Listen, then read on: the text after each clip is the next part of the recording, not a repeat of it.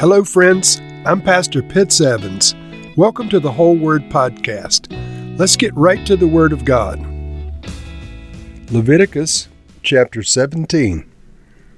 The Lord said to Moses, "Speak to Aaron and his sons and to all the Israelites, and say to them, This is what the Lord has commanded. Any Israelite who sacrifices an ox, a lamb, or a goat in the camp or outside of it, instead of bringing it to the entrance to the tent of meeting to present it as an offering to the Lord in front of the tabernacle of the Lord, that person shall be considered guilty of bloodshed. They have shed blood and must be cut off from their people.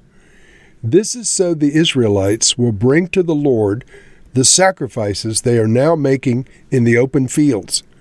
They must bring them to the priest, that is, to the Lord, at the entrance to the tent of meeting, and sacrifice them as fellowship offerings.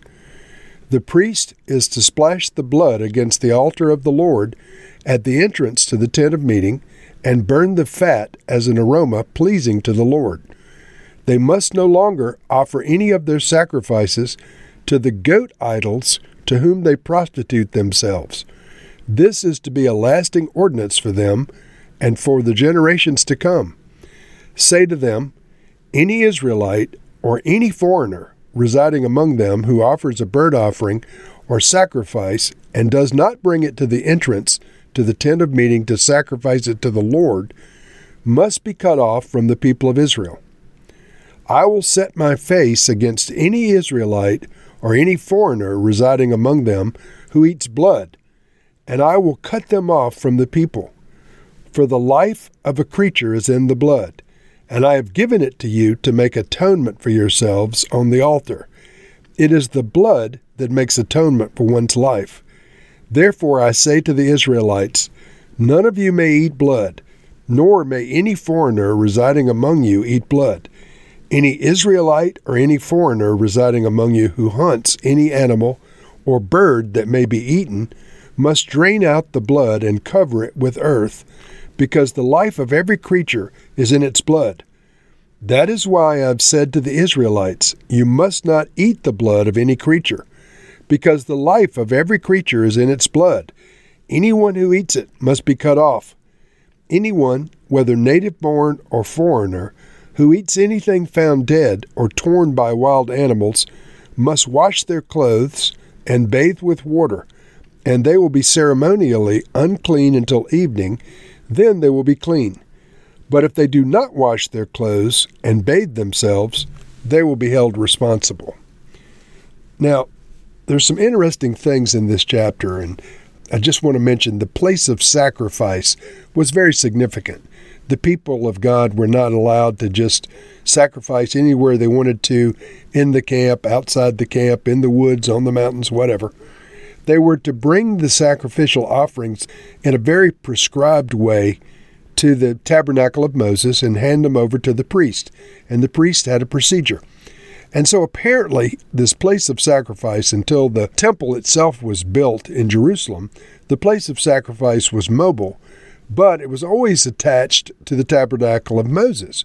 And so this offering of animals, the offering of blood and so forth, there were procedures for it. But the surrounding people, everywhere they were traveling, had their procedures for sacrifice as well. And apparently the Israelites were taking up some of the customs of those around them. And so we read in verse 7, they must no longer offer any of their sacrifices to the goat idols to whom they prostitute themselves. Now, these goat idols, what are the goat idols? The term most likely refers to the image of a satyr. I don't know if you've ever seen a satyr, half man, half goat. And so it has the legs of a goat and it has the head of a man, or the body of a man.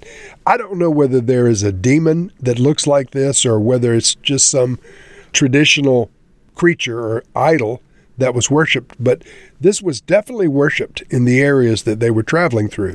These goat men, satyrs, and that word is not in the text, but it refers to goat idols. Apparently there were idols made of them.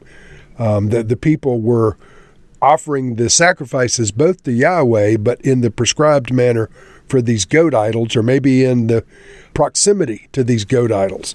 And so the Lord was very clear that they didn't offer sacrifices to those demons, those satyr-like demons, and the Lord did not allow the offering of sacrifices except where he had prescribed for the sacrifices to be made in the temple system. And then there's a section on this where 3 times the Lord says the life of the creature is in the blood. And he makes very clear that it's the blood and only the blood that makes atonement. Let me read verse 10 through 14. I will set my face against any Israelite or any foreigner residing among them who eats blood, and I will cut them off from the people. For the life of a creature is in its blood, and I have given it to you to make atonement for yourselves on the altar. It is the blood that makes atonement for one's life. Therefore I say to the Israelites, none of you may eat blood, nor may any foreigner residing among you eat blood. Any Israelite or any foreigner residing among you that hunts any animal or bird that may be eaten must drain out the blood and cover it with earth, because the life of every creature is in its blood. This is why I've said to the Israelites, you must not eat the blood of any creature, because the life of every creature is in its blood. Anyone who eats it must be cut off. And so this prohibition about eating blood, this carries over to the New Testament. It's interesting that this was emphasized over and over again in the Old Testament. As a general rule, for Christians, things that are not restated or emphasized in the New Testament are not applicable to Gentile believers. But this prohibition against eating blood and this care taken with blood was emphasized in Acts chapter 15.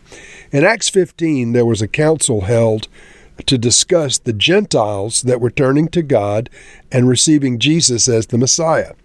And so they came up with a very short list of things that were required, if you will, of Gentiles. And so one was to abstain from food polluted by idols, abstain from sexual immorality, abstain from the meat of strangled animals, and abstain from eating blood. This is Acts chapter 15, verse 20. To abstain from blood was an Old Testament prohibition, but it carries over to us as Christians too. Why? Because the life is in the blood. Now, I'll tell you a brief story. Some of you have heard of Brother Andrew.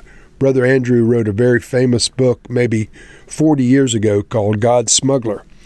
But in more recent times, he's been ministering to Muslims. He ministered frequently in the different refugee camps around Israel to Muslims. And on one occasion, when this was new to him, he thought, well, I'll go in and share just kind of a simple gospel message, but I won't be too provocative. In this particular occasion, some of the leadership of the various factions had gathered, and Brother Andrew started, and apparently one of the leaders, a Muslim leader, was not satisfied with this presentation, and he kept saying, tell them about the blood. Tell them about the blood. Tell them about the blood. And ultimately, Brother Andrew did. He started talking about the blood of Jesus and how only the blood makes atonement according to the Old Testament. Only the blood of Jesus makes atonement according to the New Testament. And so this message, this bloodless message, wasn't going anywhere until Brother Andrew was, by his own testimony, corrected by a Muslim who insisted that Brother Andrew tell him about the blood and how the blood of Jesus makes atonement for our sins. And so the life is in the blood, friends. There are dietary restrictions regarding blood, but it's because atonement is made with the blood. Now, there was no prohibitions like this in the ancient Near East other than through Judaism. So the ritual use of blood was not handled the same way, the eating of blood and blood being used for atonement and so forth. This was something unique to the worship of Yahweh, and it prestated the future fulfillment by Christ. It presaged it. It presented atonement through the blood sacrifice that would ultimately be made in the form of God's own Son. And so, Lord, we thank you that for me and for everyone listening, atonement has been made, perfect atonement by the blood of Jesus Christ, the Lamb of God who was slain from the foundation of the world. May everyone listening to my voice receive the benefit of that blood sacrifice. Lord, we thank you that provision has been made. Give us grace to receive the provision that was made through Jesus. We pray these things now. In his precious name, amen.